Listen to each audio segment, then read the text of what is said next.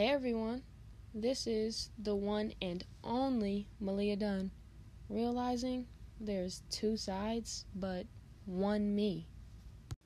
Online education resource called the African American Registry is trying to get into more Minnesota classrooms. The resource offers thousands of articles and videos to teachers and the community with the goal of bringing a full picture of African American history into schools. And in tonight's Voices for Change, Don Stevens sat down and talked with the founder about why he thinks these teachings are so important to our state. The founder, Ben Mackay, came up with the idea for the African American Registry 2 decades ago. The goal is for teachers to adopt these diverse learnings and bring the full picture of African American history into schools year-round. The website shares more than 5,000 articles and 2,000 videos about people, locations, and episodes that make up the contributions of African Americans. Teachers can subscribe and have access to lesson plans for all grade levels and various subjects. While the founder is proud to provide culturally relevant education materials, he's also proud that other races and cultures are highlighted because of a concept he calls intersectionality. If you're on a slave ship going to Brazil or Central America or Mexico or the Caribbean or Florida or Jamestown, you're going to interact with other cultures and nationalities in 500 years. So added in those 5,000 or so articles are articles on people, locations, and episodes that include white people, include brown people, include yellow people, include red people.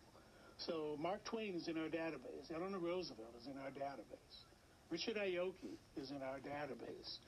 John Horsch, the Lumbee and Seminole tribes are in our database.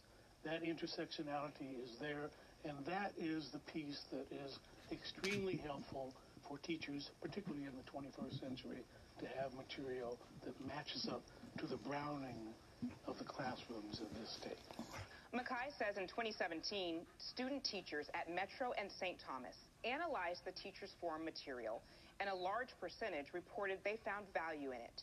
Not only do all the lesson plans meet or exceed state standards, but Mackay says it will have a huge impact on society because this generation of students have come of age seeing a whole different world. These kids have grown up with environmental justice in their face. It is normal for them to see a black man running the country, a black woman running the country. It is normal for them to have LGBT people in their family, let alone their classroom. It is normal for them to see and hear and breathe the fact that the country that they live in is at war with somebody else. All of those things are normal, and all of those things speak to a different viewpoint of what content should look like and what it should teach with.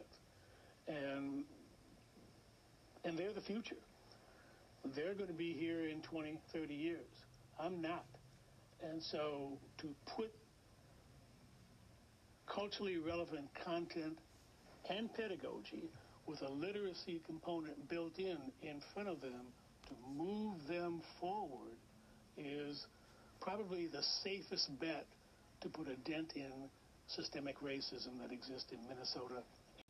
Hey guys, I'm with my special guest, Kineda, aka my auntie, and that was an interestingly said video. What do you think? I actually love the video. It is amazing to see that they'll be trying to integrate our history back into the school system. But there is one part that I agree with and I disagree with. Just stands out the most? Yeah, it really stands out. But I get it. But at the end, when he was talking about the, black people or black men, whatever, running the country, I get that it's the era of, the future. But for me, that wasn't so. So that's kind of what stood out for me. Yeah, I agree. He has to include kind of everybody, not just one era. Yeah, I mean, the future, I get the future is the future, and that's what matters. But just make it fair to say for everyone. So another thing that I really was, had feelings about was, why it has to be approved politically, because I feel like that politicians should not be deciding what our kids are learning in school, especially if it's not their background or history, because they have that now, and I'm speaking in terms of white, all of history, social studies, everything is based on that. So politically, I just don't think it fits. Yeah, I agree. Like, where does that even come from? Yeah, I have no clue. So what do you think you would change? I would definitely make American history. I don't know why it has to be Black history, and why it has to be titled for us. Just separate it into sections. Yes, exactly. And teach about everything and everyone, because all of it is a part of all of our history. Exactly. So, yeah, I would just change, the curriculum, and like you said, have different segments of history all within, that social studies class or history class or whatever it is. It just, Yeah, that would be a great change, and just to include everybody.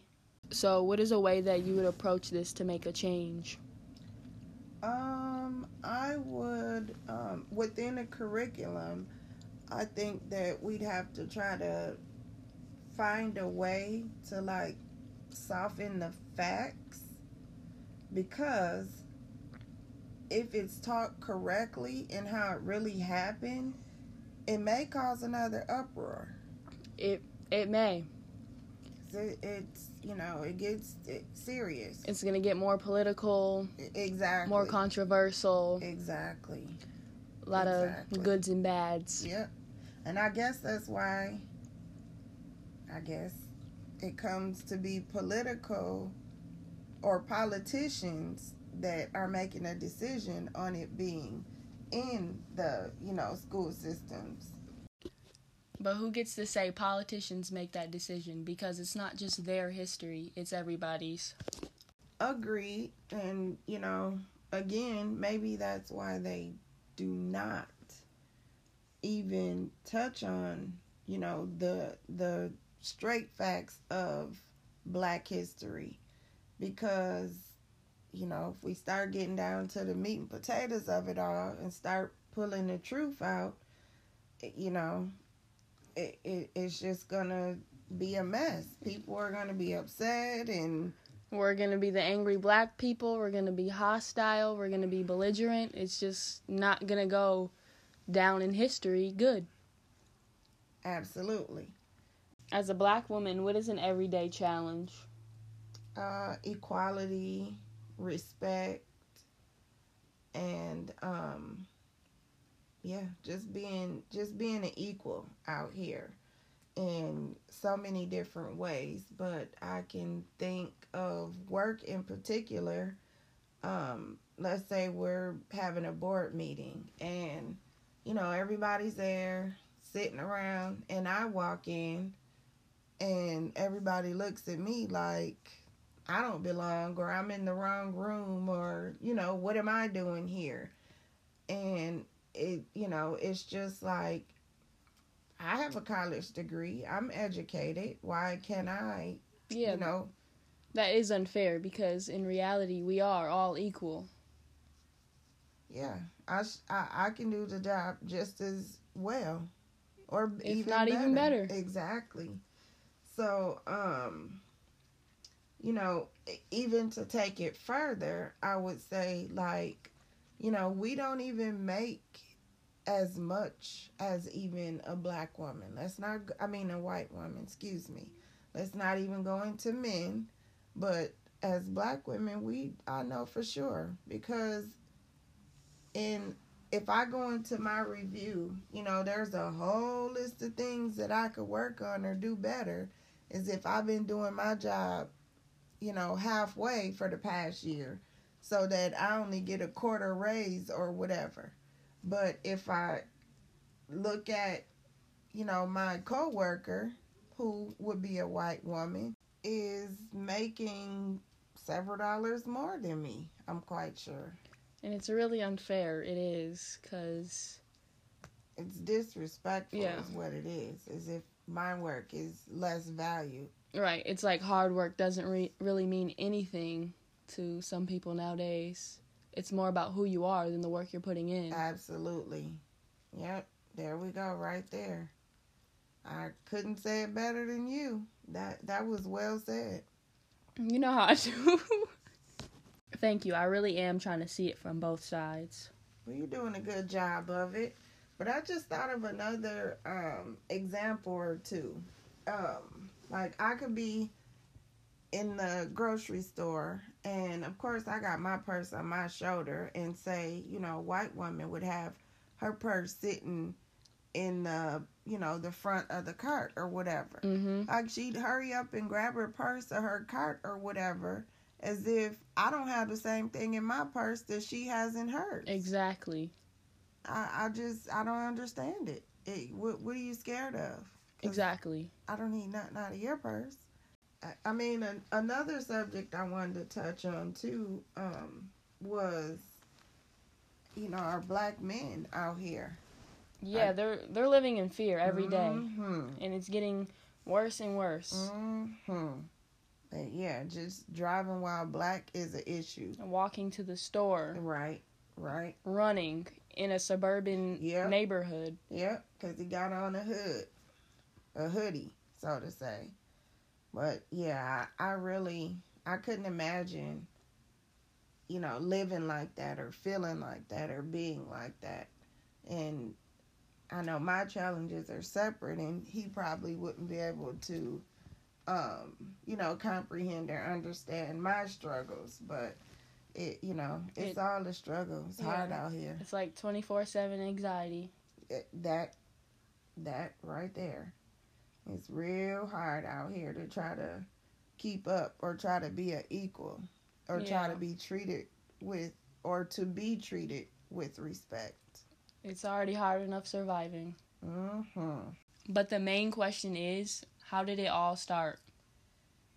That's a good one. That's one that I always think of myself. I mean, I don't understand what made anybody ever think that they had that right to value us or devalue us. More or power use us. Over one another. Yeah, use us, beat us, rape us, just whatever. I agree with you on that start question. Yeah, there's just so much to it, and I don't know if we'll ever be able to find out. Thanks for stopping by, Auntie. No problem. Anytime. Love you. Love you too. All right. Thank you for listening. Come join me again for another real talk about two sides, one me.